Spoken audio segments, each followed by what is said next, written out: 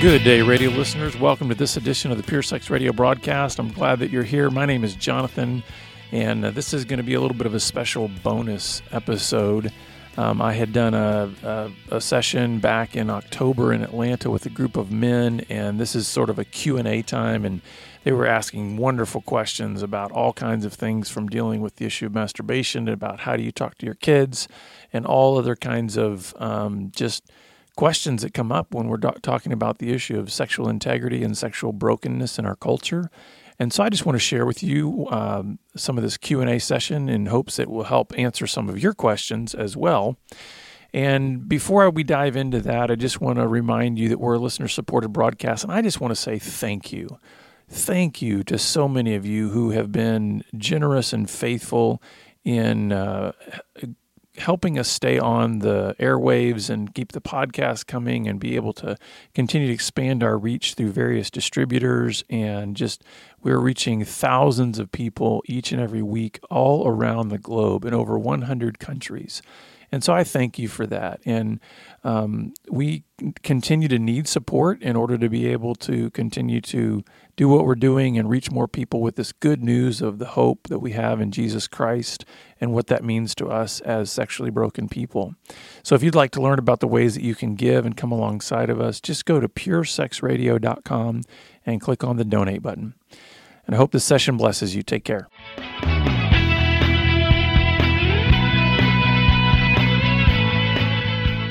So I want to open it up now for some questions. We've already had a few questions come in. Let me open this up here, and I'm going to have Jeff here helping me out. He's got a microphone. If anybody wants to ask a question, just raise your hand, and we will get those to you, or he's going to be going through these texts, or you can text them to that number. But questions? All right, we have a question here. What does it look like? And I guess, real quick, how many dads to daughters are in the room? Dads of a daughters, lot. Yeah.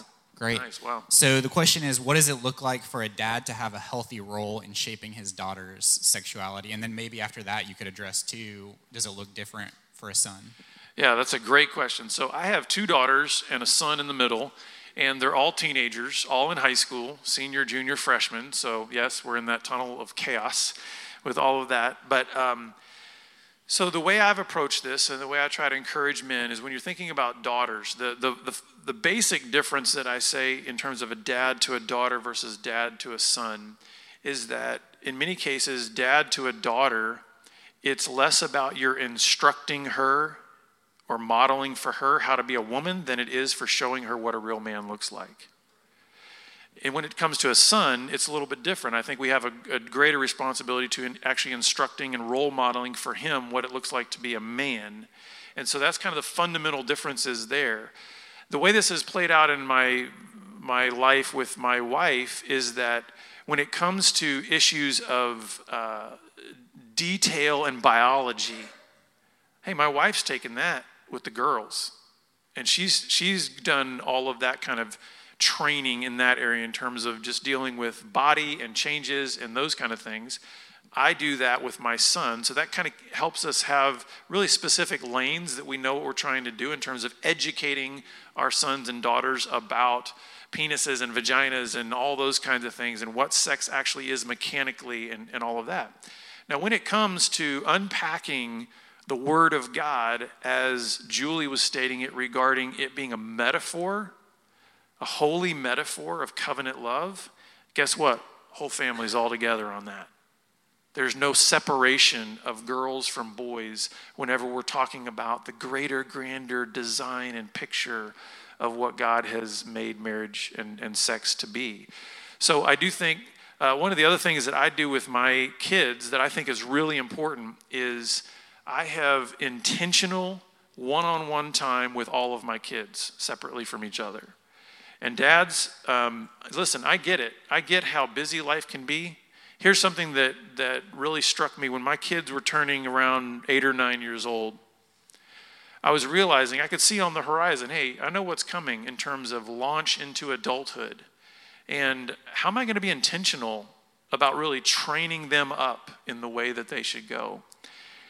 And it dawned on me one day that there's only There's only one way, in my life anyway, that something is certain to get done, and if it's on my calendar. And I looked on my calendar one day, and I realized I don't have Haley, Ethan, or Megan, those are my kids, on my calendar. I also realized I didn't have my wife on my calendar. They now exist in my calendar, scheduled regular times, because it's like, if that's not, for me, that was the thing that revealed where the intentions of my heart actually go in terms of what am I actually going to do. And so I challenge you men, if you're thinking that you're going to sort of organically train your kids up in the way that they should go without very specific intentionality, then you're probably fooling yourself. So I would say, guys, get intentional about one-on-one time with your kids separate from the others so that they can, because each of them has a unique personality. Therefore, each of them is going to have a unique relationship with you. And the more you can invest in that, I think it goes a long way. A few of us have asked questions about the brokenness concept that you talked about this morning. One here says, I struggle with the quote-unquote true brokenness feeling like I'm not broken enough. Is there a brokenness threshold? And then maybe a follow-up to that of how do we choose it before it's something that's brought on us by circumstances because we didn't choose it? Right, that's a great question. So the brokenness threshold, I've never heard that before. That's interesting. I can't say, I wish I could give you a wheel with colors on it that tells you exactly this is the point of brokenness that's the tipping point. But every single one of us is different in terms of our history, our experiences, our woundedness, all of that, right? I think for me, that's the only place I can come from is really kind of where I came from in terms of what really established for me that I'm in the right frame of mind regarding brokenness now. And that was when I realized it's no longer about self-protection. See, because I think as long as I was continuing to try to say, okay, listen, I'll confess this far, or I'll go this far, or I'll say this much, or I'll let you in this far, there was still always a part that was like, but I got to keep a little bit of me propped up. I got to keep a little of me protected. So that was somewhat of a gauge for me internally of like, how am I sharing this with somebody else? Am I really being honest, or am I still trying to self-protect in some way? And and I realized I was doing the same thing, believe it or not, with God, which is sort of foolish, right? Is there anything that God can't know about you or can't see? But then God really did an amazing thing that showed me really what this can look like from our heart perspective in terms of intimacy with God and recognizing when you have that quote-unquote right kind of brokenness. There's a passage in Revelation 3 where Jesus is basically kind of giving his checkup to these 7 churches. And the one church, he says, let me tell you something. You've left your first love. And then he says to this one church, he says, but I stand at the door and knock. And anyone who comes and lets me in, I'll come in and dine with you and you with me. You know what? When I was a kid, I thought that was about conversion. Jesus is talking to saved people. He's actually talking to people in the church, saved people who have closed the door of their heart. This is a passage about intimacy. So what I realized too in my relationship with God as it pertains to brokenness, are there places within me, even though I know intellectually and theologically God can see behind whatever wall I put up, I may still have put it up. And I may still be operating from a mindset that says, I don't want to let you in there. And God is actually a perfect gentleman. He will not kick that door down, but he will stand at the door and knock. And so what I would invite you to do in terms of kind of assessing that in yourself is try to find some quiet time with God this week where you're getting as serious as you possibly can before him and say, God, will you show me where you are knocking? And that will begin to indicate to you where you've closed yourself off. And that's where the brokenness can come, because you can repent of that. You can begin to say, God, I want to let you in. Because he says, this is the great news about that passage, is he doesn't say if you open the door, he might come in and dine with you. He says, listen, you open that door, I'm in. I will come. It's a promise. But the door has to be opened by you. And so that was one of the things that really indicated to me some other areas in which it was like, I don't really want to let God go there. I don't want to let him go there when I start thinking about my fears, my anxieties, my depression. I don't want to let him go there. And that was God showing me you need brokenness there. What was the second half of the question on brokenness? Just choosing it versus having it brought Oh, on. yeah. The idea of getting out ahead of it instead of waiting till your circumstances demand it, right? And by the way, even if circumstances demand it, you can still have false motives for quote unquote brokenness. You know what I mean? Because we see this in guys all the time. They're broken because their wife left them.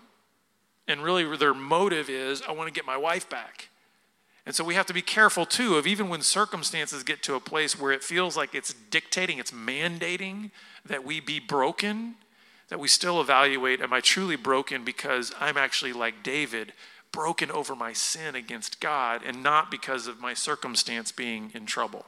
But in terms of getting out ahead of that, I think this idea of asking God where he's knocking is a huge way to do that, because you're taking initiative to say, God, I actually know in some way that my heart is still closed off to you. And here's the good news, guys. God doesn't abandon us. He promises to never leave us and never forsake us. What that means is that he will keep knocking. I used to think that the faithfulness of God, meant that he just never was going to leave me. In other words, wherever I go, he's just never going to leave. And that's true. I came to also realize that the faithfulness of God also means that he will keep giving me opportunities to come out into the light. See, when you are about to click on that mouse button to go to that porn site and the phone rings, you think that's an interruption. When you are about to do fill in the blank with whatever it is that's going to go towards some kind of sinful sexual acting out, and a bird starts squawking outside your door, you think that's just an annoying noise. I believe those are all the kinds of ways in which God says, I'm faithful. I'm actually right here.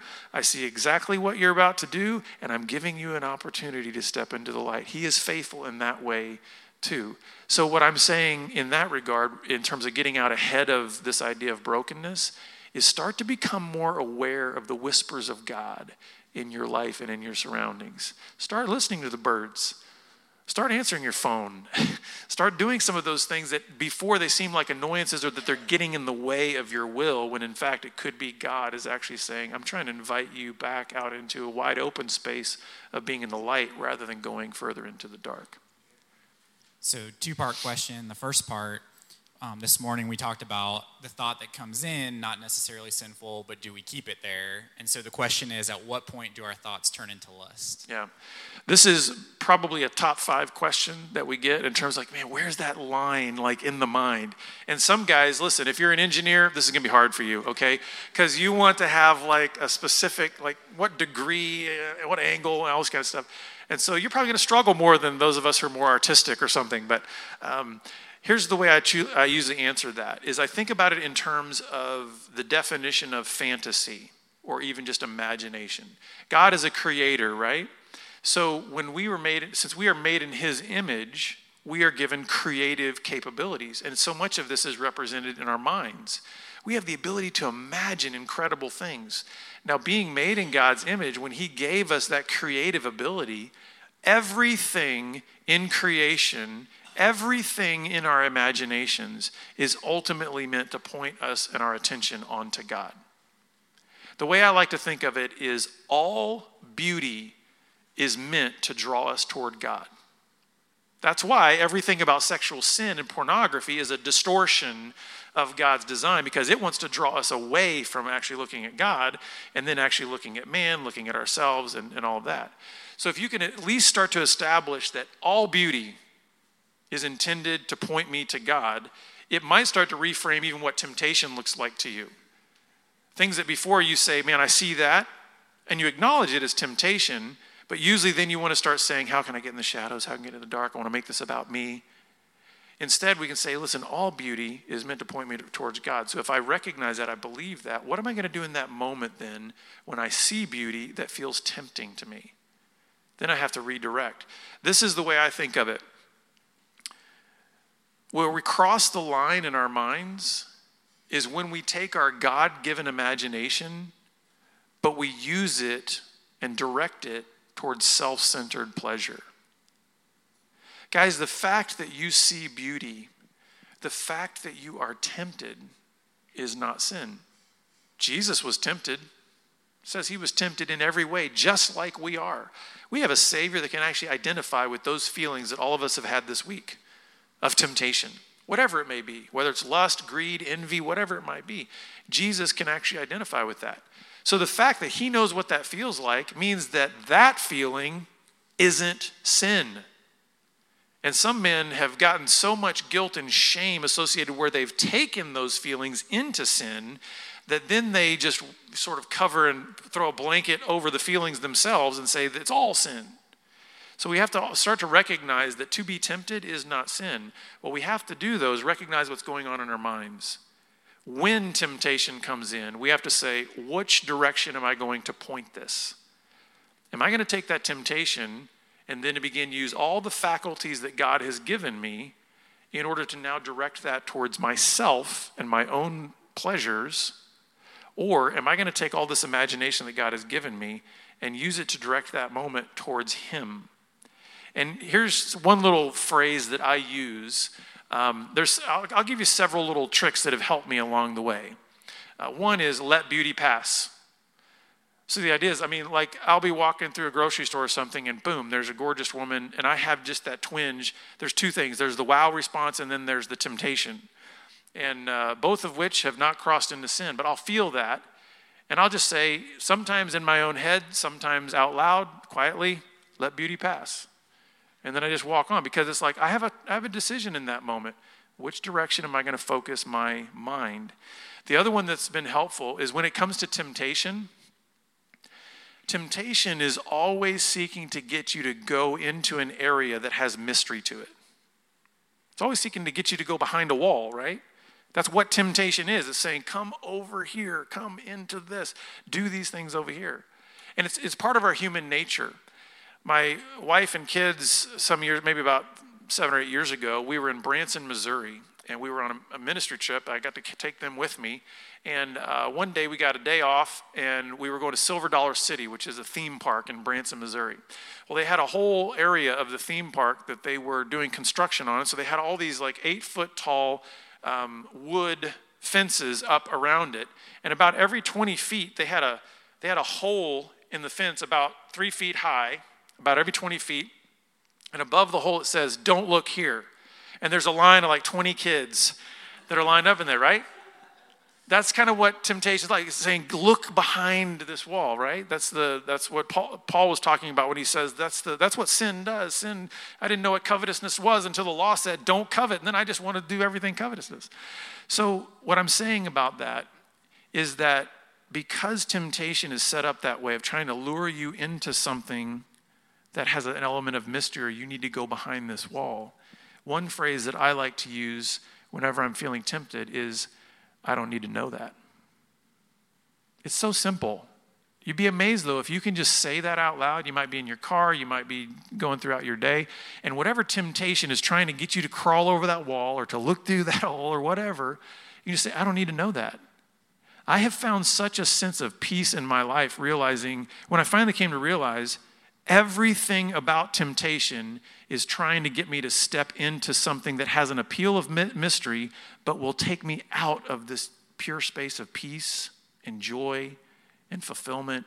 It's trying to get me to go into places that are not like that. So just saying, I don't need to know that has been huge. The next question, I believe it relates to masturbation, asks, is it okay to think of you and your wife having sex to the point of an orgasm? Yeah, so this is another top 5 question we get about masturbation. So let me address masturbation first and address the issue of masturbating with images of your spouse. So there's lots of different thoughts and ideas on the issue of masturbation. And, because there's nowhere in Scripture that explicitly addresses it as a sin, that's why there's so much confusion over it. It's just like, hey, we just don't know, because God doesn't say anywhere in his word, masturbation is a sin in any kind of explicit way like that. So then the struggle that we had, or the struggle that I have, is when I started my recovery, I thought, man, what do I do with this issue of masturbation? Because it's a big deal. I mean, I've heard it said that 9 out of 10 men have done it and one of them's lying. So it's like, what do we do about this issue of masturbation? So I really did study the Scriptures. I went through the Bible twice, front to back, looking for the answer to this question of masturbation. Of course, I found out there's not a single verse or passage that's specific to that issue. But as we've been learning here today, from cover to cover in the Bible, God is very willing to talk about sex and sexuality in our bodies. So it's not as if God ignores our being, our bodies, and our sexuality. So I started learning some things that you might call some principles related to this issue of masturbation. And probably the most profound principle was the one that we just find right in the book of Genesis in the creation story. When we see that God, when it says in Genesis 1 that God made man in his own image, male and female, he created them, that's giving us the overview of the creation of man. But when you go into Genesis chapter 2, we actually get the story of like, okay, how did that actually happen? And we realize that man and woman were not created simultaneously. We actually see that God created man first and then did some interesting things before he actually brought woman onto the scene. Because when he made man, he gave Adam 2 jobs before he gave him a wife. And if you're single, that's a good order to get things in. Get a job before you get a wife, okay? That's always a good way to do that. I mean, it's biblical, right? Get a job before you get a wife. So anyway, he had 2 jobs, take care of the garden and name the animals. And after he named all the animals, that is when God said, looking at this single, alone man, it's not good for man to be alone. That is rich in terms of theology throughout the entire Scriptures. Because did you know God actually could not have made man in his own image if there was only one? Because although God is one, he is 3. He is a community unto himself. So for us to be made in his image required multiplication, required more than just a single individual. But when God brought Eve along, that's where the complementary part came in. I mean, I'm sure Adam, as he's naming all these animals, is seeing complementarianism all over the place with all these various species, and yet there's nothing that looks like him out there. So God brings Eve. But here's the thing. When God looked at Adam and said, it's not good for man to be alone, I am of the opinion and belief that Adam was a fully formed man in that point in time. In other words, I don't think he got a penis slapped on after Eve was created.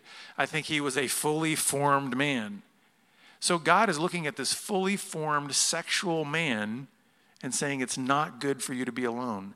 I think there's a commentary to that about how God views sex, is that it is meant to be relational. The design of sex is meant to be relational. You could define masturbation as alone sex. So I think there's a fundamental difference in terms of how we engage these 2 areas when we think about masturbation versus sexual intimacy with a spouse, is that there's a paradigm difference there. One is typically focusing on me. The other is actually meant to focus on the other person. Now, I'm not saying that there can't be what we call intercourse masturbation, where basically you're taking that same paradigm of it's all about me and actually applying it into the sexual relationship with your wife. But the design of marriage by God is this is meant to be something where it's mutually giving and mutually satisfying. As it pertains to this issue of fantasizing over your wife, we get this question a lot living in San Antonio because it's a military town. Lots of military guys. And so you got deployments. You got guys that are, gone 6, 12, 18 months sometimes on a deployment. And that is, you want to talk about a high-stress situation to be in, away from their wife or husband, because there's women that go on deployment too. And this question of masturbation comes up over and over again. And I will just say this. over the years, I've gotten much more gracious in my response to those questions. Because here's the thing, I want to point these men to Scripture and say, in the same way that I had to go on a journey of discovering where God was taking my heart related to this issue, I invite you to go on that journey too, because a lot of times what I discovered is God not only exposed all of the fallacies of my thinking in my masturbation history, God also showed me all the fallacies of my thinking in actually being sexually intimate with my wife. There was plenty of selfishness going on in that regard too. So it wasn't just about the act that was going on, it was about what's going on in my heart. Now that being said, I want to say a couple more things about this issue of masturbating to fantasies of your wife or those kind of things. Here's the difficulty that we have whenever we go into fantasy. Fantasy of any kind is not real. That is the definition of fantasy. It's not real. So here's the thing that I challenge men in when it comes to this idea of what if I just masturbate to images of my wife is, well, it may be images of your wife, but it's actually not her. Because here's what typically happens. If we have kind of a self-motivation is the image I'm creating of my wife in my mind might not reflect anything of who she really is. In other words, what I might be having her do in my mind is nothing she would actually ever do in reality. Therefore, I think that's a problem because now I've, again, made it all about me. So I just want to, those are some things I would encourage you to explore on your own in terms of just being able to figure out, hey, where's my heart? What am I doing? And listen, not even just about the masturbation. I encourage you to explore motives of your heart, even if you're being sexual with your wife in terms of intercourse, because there's plenty of selfishness and other kinds of wrong thoughts and fantasies that can be going on there that are just as dishonoring to God's design as if you're going over here and looking at porn or just masturbating. Oh, yeah. Great question. So, yeah, dealing with my son. So, my son's 16 now. And when he was little, I mean, everything about, we've had open, ongoing conversations with our kids about their bodies from the time they were born. Because when my wife and I got back together was when we started having kids. So we'd come out of all of this brokenness and all of this stuff, and we were like, okay, first, number one, we are not out to win any parenting awards. We know we're going to fail plenty of times, so let's just be really open. The other thing is we are not going to set up a home where there are any topics that could be seen as you can't talk about that. So it's like everything is open for discussion. I often think, man, if somebody ever visited our house during dinner or something, they'd be thinking, what is wrong with this family? They talk about that? Yes, we talk about all kinds of stuff. So from the beginning, we wanted to make sure that when we talk about body and nakedness and all those kind of things, we're real open about it. When my son turned about 9 or 10, that's when I started having more intentional conversations to him about what's coming up. Body changes, desires. And of course, at that time, he's just looking at me blankly like, you're out of your mind, Dad. This stuff is never going to happen. What are you talking about? Girls? What are that? Yes. Anyway, he was not too keen on that. But then when he turned 13, on his 13th birthday, I got him a William Wallace sword, knighted him, and I said, you're no longer a boy, you're a man in training. So that spoke a whole lot of identity into him in terms of just being able to start setting him up for manhood. And that's when we really started having all these very intentional conversations. I mean, he knew about what pornography and those kind of things were before that. But in terms of really starting to get way more intentional about masturbation, desires, all those kinds of things. And what has helped the most about that is what I actually mentioned earlier this morning, and that is leading with your own story. I challenge every man of any sons is that probably somewhere between the ages of 10 to 13, you need to tell your son about the first time you saw pornography and how you responded to that.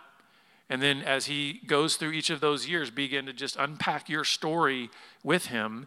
That goes along. I mean, most dads freak out when we tell them that. No, I want my son to have an image of me, of what it looks like to, be all together and be strong. And it's like, okay, I mean, you can screw up your kid how you want to, but this is how I'm screwing up my kid, okay?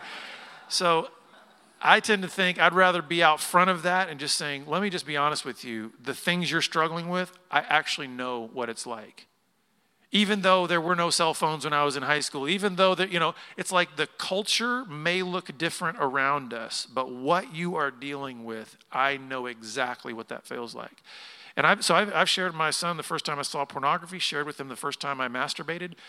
We talk about masturbation and the struggle, and we're real open about that. So the other thing that I set my kid up for was I told him from the very beginning, you will never be in trouble for confessing any kind of sin struggle with me, ever.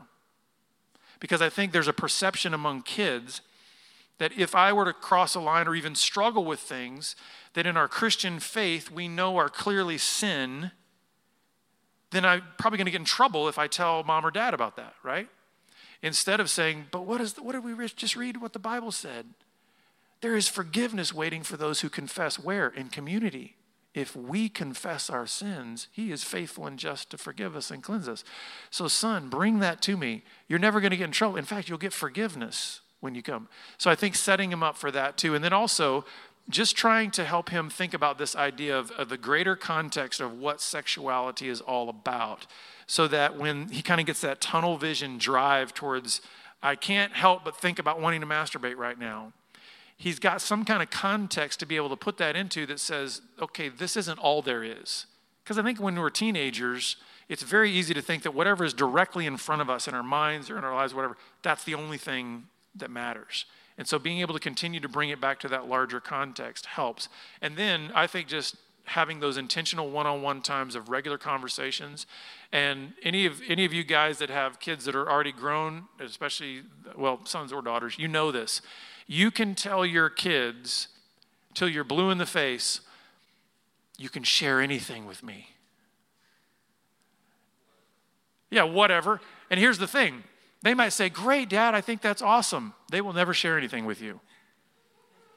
So you have to be thinking about, I have to be the one to constantly initiate these kind of conversations. But here's the key, I think, is when you're having this one-on-one time with your kids, especially with your sons, don't make those one-on-one times only about purity. Like only about, so how are you doing with your eyes? Because then they're going to start thinking manhood means I'm one-dimensional, I'm purely and only a sexual being. That I don't actually have ideas and creativity and, you know what I mean? So we have to be careful about also then making those times where then they're just going to start being in a state of panic and fear about those conversations. Good question. That's a real common thing. I would say that's probably more of our own fear than it is what would actually happen. And the reason I'm saying that is because if we're willing to keep having ongoing open dialogue and open conversations with our kids, then hey, we can recover from that. If a kid goes, that was too much, Dad, I don't think I can, okay, we'll just keep talking, no big deal. If we're thinking in terms of, I've got to try to land a single talk that is going to nail it all, then yes, we can probably say we're probably going to introduce too much and then we never have another conversation after that. That's probably going to be a problem. But if we are seeking to have an ongoing dialogue with our son, I think keep the topics open. I do think there's a responsive and a preparatory nature to this. We respond to whatever issues they're dealing with right now that maybe we couldn't foresee or just things that come up at school or with friends or whatever. We respond to those issues. Hey, I had a friend show me something today. Okay, let's talk about that. But then also we try to prepare them by saying, okay, if my son's 10, then we got to start talking about body changes and that things are going to be happening. And what does that mean? How does that fit into like what Julie was talking about of why do we all of a sudden have a 600% increase in testosterone during the adolescent years and all of a sudden think that everything is a sexual object? Like, why is that? And we can put it into that context of that overall, this is the drive toward covenant love. God did not make you to live as an isolated guy on your own. He made you to actually pursue relationship. So does that make sense? So there's both you got to respond to it, prepare, but then I personally don't think you can overtalk this subject with your kids. You know, especially if you've got that ongoing foundation of a relationship. This is where that humility piece comes in a lot. It's just going, God, I don't know what I'm doing. I'm going to try my best. I'm going to try to be a good steward with these kids, but you have to have them because, I mean, I could probably screw them up. And I think if we have that humility, I think we're going to be just fine. So with all these questions, do you have any of these resources like a blog or in any of your books, or do you have any that you recommend that kind of capture a lot of these principles that you're talking about? Yeah, great question. So our ministry is kind of broken down into two major elements. We kind of have what we call our direct care ministry items, and then we have sort of our global and awareness and education piece. And so kind of what's part of that awareness and education piece is we have our Pure Community resource platform, and there's all kinds of resources on there, books, blogs, podcasts, intensives, seminars, all kinds of stuff that you can find there. And so it's just at purecommunity.org. And we also have an online training platform called Pure Life Academy that has resources both for men who are struggling. We've got our 40 Days of Purity online course, but we also just launched our Parenting for Purity course. And it's kind of a comprehensive bundle to help parents, mainly with this idea of how do we have ongoing dialogue. So in other words, it's not about saying, let's try to attack every single potential problem that could happen and address each one of those individually. It's more of like, no, how do we create an environment that is conducive for teaching our kids how to walk in the design that God has created? And I will tell you this, just the way our director of training works, he's the one that kind of put this parenting program together, is it's going to challenge your butt off. Because I think a lot of times as parents especially, we're looking for something like, what can I deliver to my kid? And it's actually like, no. How are you going to engage your child, and how are you going to then actually model for them all these principles and things that you want to instill in them?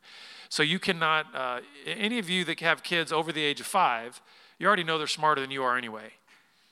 In terms of being able to tell when you're just kind of blowing smoke, like if you say, they can tell when it's, oh, this is one of those moments where dad is telling me to do what he says, not what he does, right? So let's just kind of erase all of that and say, okay, we know this is going to be about our own integrity as well as it is about what we're trying to instill in our kids. Another question, what are some practical steps, advice, or direction to give to a Christian young man if he confides in you that he's been viewing pornography? Yeah, so the first thing I ever say to anybody who is willing to go to that level of courage to confess is thank you. Thank you, that was bold. And I'll actually just call it out, that was courageous. And that's exactly the kind of characteristic that God wants to grow in you. So just being able to affirm that decision to actually share that they're struggling with pornography was the right decision, and although it feels scary and everything, let's leverage that. The other thing I would say is I would want to invite that person, if they're willing, to let's unpack a little bit more of the story.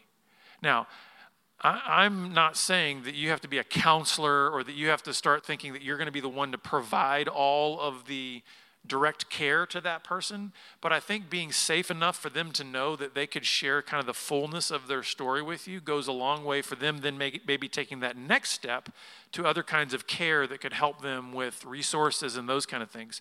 So rather than saying, hey, thanks for telling me that, go over there, right? Instead of doing that, where they feel like, okay, I just opened up. This was very hard for even for me to just get that far to say, I kind of struggle with pornography. And now I'm sort of being pushed off. Let them unpack more of the story so they feel a sense of trust, because they obviously had to have some level of trust to be able to share that with you. And if you can expand that trust a little bit more, then you can become an advocate for their next step. Here's probably, even before all of that, you want to thank them, that kind of stuff. I think one of the most important things in that initial conversation, if somebody is willing to share with you that they are struggling in that area, is to identify with their struggle. And don't do it like this. Yeah, I used to struggle with that. Don't make your problems historical, as if you didn't face any temptation today or even in the last 24 hours. No, maybe you haven't looked at porn in a long time. But that doesn't mean you can't still identify with a man in terms of the struggle that it is to maintain purity with your eyes and those kind of things. That identification can go a long way because, again, it's going to build trust, because it's like, this is a guy who actually gets it. This isn't something that, and especially if you give somebody a deer in the headlights look like, I have no idea what you're talking about, then I would actually tell the person that is confessing to you, run away. That's not a safe person to invest in, because if he's a guy that won't even confess that he understands what that feels like, he is so out of touch, or he's so guarded, or he's such an image builder, he's not a safe person to connect with. Did you have a question? Well, let me try to share with you something that might feel a little bit like a sideways answer, but I hope it kind of connects, because I usually don't try to get too far in any kind of specific where, hey, like, well, this is what you can do and this is how you can engage that and all kind of stuff. Because then that can, I believe that the Bible says, let the marriage bed be undefiled, in the sense that there's a freedom there that is between those two individuals to explore with all shamelessness. There's no shame in that. But there are these kind of 4 key elements that I often say when it comes to building real intimacy. What are the keys to just the sexual relationship in a marriage? And the first is, I think that the behavior has to be moral. In other words, it has to be something that would be not disapproved by God's word. So obviously, pornography in the bedroom, nope, that doesn't fly in terms of what God says. The second thing is the behavior mutually agreeable. So in other words, if one partner wants something and the other one doesn't, guess what? To force that also doesn't jive with what intimacy is really about. The idea of really, at least not what we're talking about when we talk about sexual intimacy, not purely as a physical act, but as the connection of this oneness. The third thing is the behavior mutually pleasurable. I actually believe God made sex to feel good. And the thing is we've heard from some of the ladies, right, that's not always the experience they've had. And if you think about just where our culture is in our history and the Me Too thing and how much abuse and just violence has been committed against women sexually and physically, you can imagine then why there's such a fear component a lot of times regarding sex itself, even with a husband who might love her. And so I think if there is pain in sex, that's something that needs to be worked through and figured out. Possibly there's medication, doctors, things like that. So it needs to be mutually pleasurable. And then the final thing is it producing oneness? See, I think like many guys, who grew up with that purity narrative, that, hey, once you get married and you are able to have sex, let's keep it in the physical, right? Once you're able to have sex, that's what oneness must mean. But man, as you begin to unpack the scriptures and see that idea of yada, to know deeply, the sexual piece is actually an important but small part of the overall intimacy that is being sought. So then I think that gives a lot of room for exploration. So if those 4 things, those are just kind of a litmus test type of things, like, hey, okay, is this something that's not disapproved by God, specifically in his word? Is this something that we both agree to? Do we both find it pleasurable? And is it actually building the deepness of our oneness? I think if all 4 of those things are in place, you have an unlimited amount of freedom to explore and enjoy what that looks like. And so I think that's a good way to maybe kind of move further into what the intimacy aspect is, rather than just let's have quote unquote pure sex. Does that make sense? Another question, what resources do you recommend for a man who's stuck in porn addiction? Okay, so the key things to that is, community is necessary. So whether that be with a counselor or a support group, it's so essential to get connected with other men. There's no way you can do this to the degree that God wants you to do this in isolation and disconnection. God did not design us to be isolated. At the very beginning, he says, not good for man to be alone. I think there was the specific context of that being in terms of bringing Eve and this idea of marriage and that covenant there. But I think it's also in a larger context that we see all throughout the rest of Scripture in terms of God did not call an individual necessarily. He called a people, right?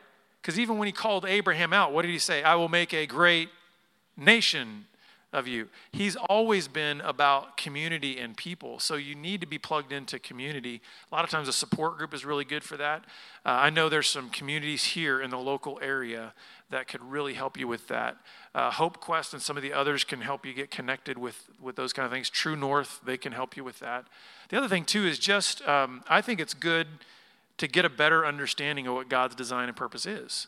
I highly recommend Julie's book, Rethinking Sexuality, in that front of just saying, okay, what is this overall view?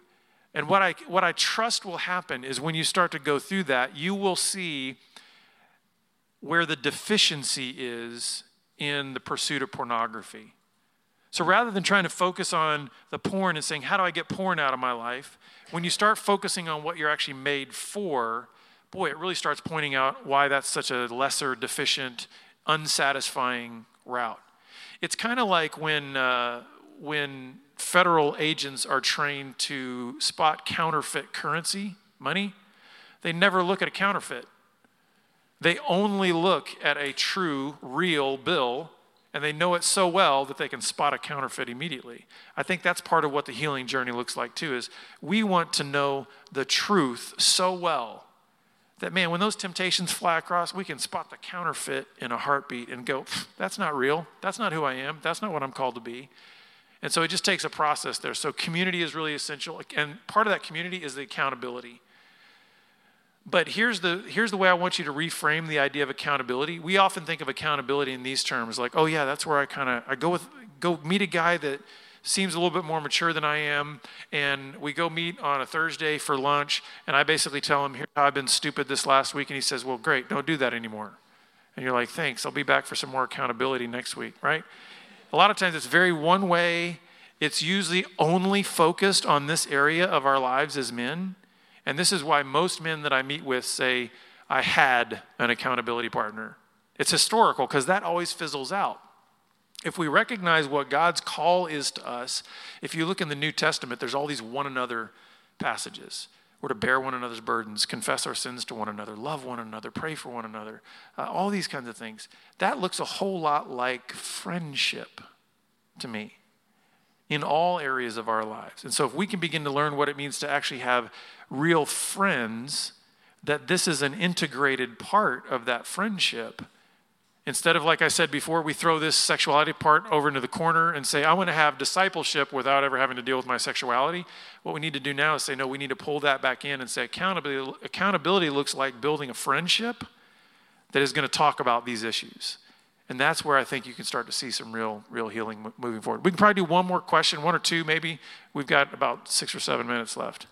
Really good one here. What are strategies you use to interact with other women who aren't your wife in healthy and appropriate ways? Yeah, so this is an area that I really had to work on because, I had crossed the flesh barrier. So it wasn't just about pornography with me. I mean, I had seduced and been sexual with a lot of women. And so it took me a long time to be able to see women as just women. And what I mean by that is I had spent so much of my life through a pornographic grid looking at women as targets rather than seeing them as a sister made in the image of God. And so the struggle I had for a long time was because I was struggling with being able to just see women as sisters made in the image of God rather than targets. I really struggled with what I said earlier about temptation not being sin.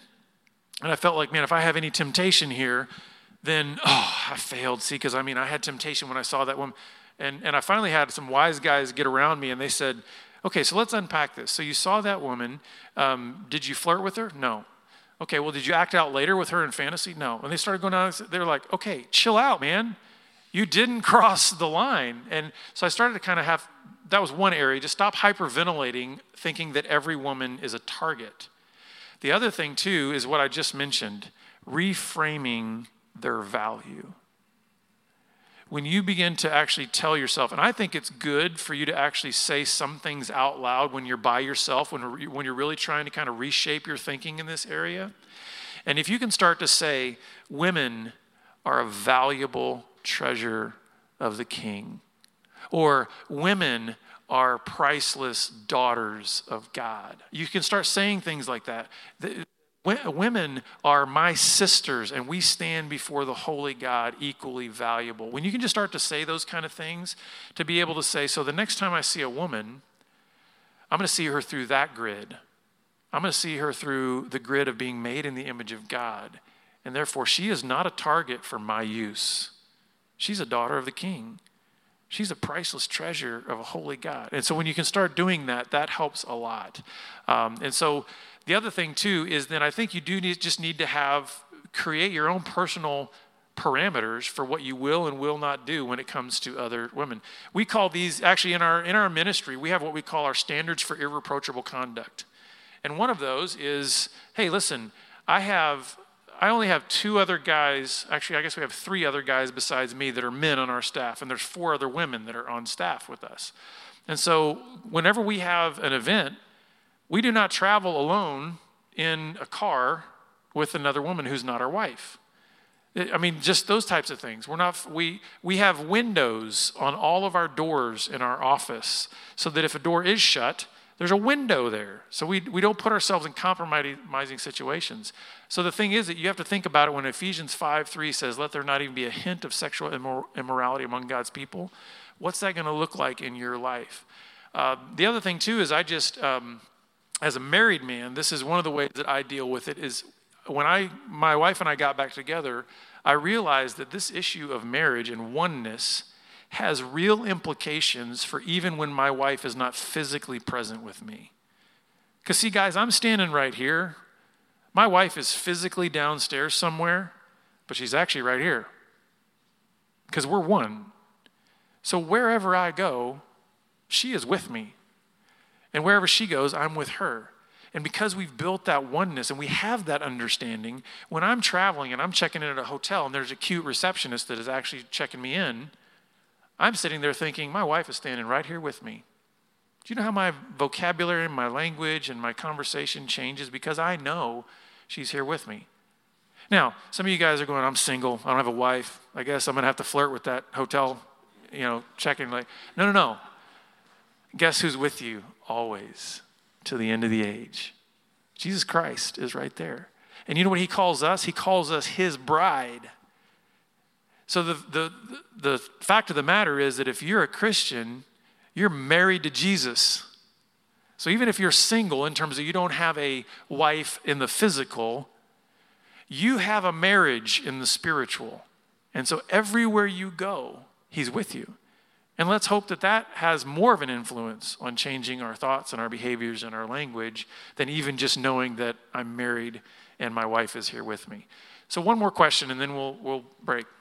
So before I ask it, can I just ask you, a lot of these questions have been really personal and unique to situations people are going through. Is there a way that you're able to maybe text or email them back after today? I don't want to put you on the spot, but just so they wonder if the question doesn't get answered. So yeah, this is an event-only text thing, but here's what I would encourage you to do. If you will swing by our Be Broken booth downstairs and grab one of my cards or one of our ministry brochures, you can shoot me an email directly. That's actually got my email address on the card there. And so that'll be private. Doesn't go to anybody else. It's not like it goes to a main box and then comes to me. It comes straight to me. So if you've got some more personal things that you would like to share with me, or just any other questions that come up, or you just want to connect with our resources, please swing by there and get some cards.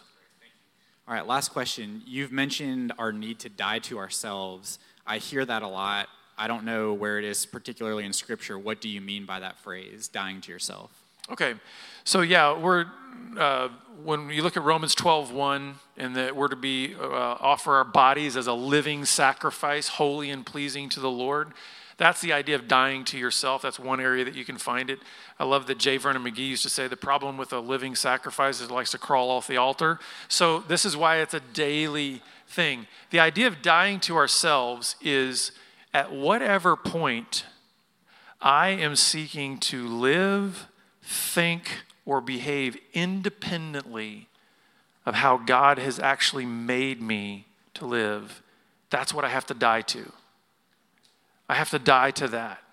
So if I'm saying, God, I want to do something with that image that I just saw, and I want to use the mind that you gave me, I want to use the imagination and creativity that you gave me in order to make that moment and that image all about me. I have to die to that.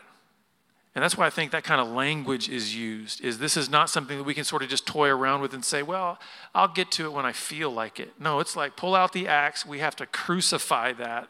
That's why I think the imagery in the Old Testament was so severe against sin, because God takes sin seriously. And you know why he takes sin seriously? Because he loves us deeply. And the thing that separated us from him was sin, and he wants to kill it. And so we have to take that same mindset on of, do I take the sin and the possibility of sin in my life to the same degree of seriousness that God does? Because if I don't, then I'm probably going to drift away. I'm going to start to think that I'm my own little God, be my own autonomous creature, and we've got to get away from that. So I think the idea of dying to self is, hey, at whatever point I'm in disagreement with God and I want to make it about me and do it my way, that's what has to die. And I have to say, I'm going to submit and surrender to what you say.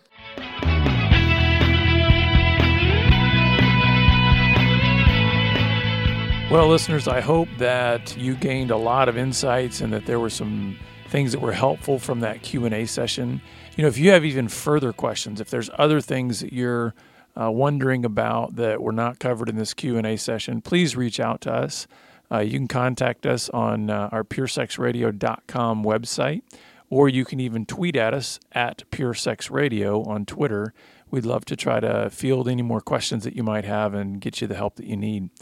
We're glad that you've been with us, and we look forward to having you back here again next time on the Pure Sex Radio broadcast. Take care. Pure Sex Radio is paid for by Be Broken Ministries. Visit us online at puresexradio.com.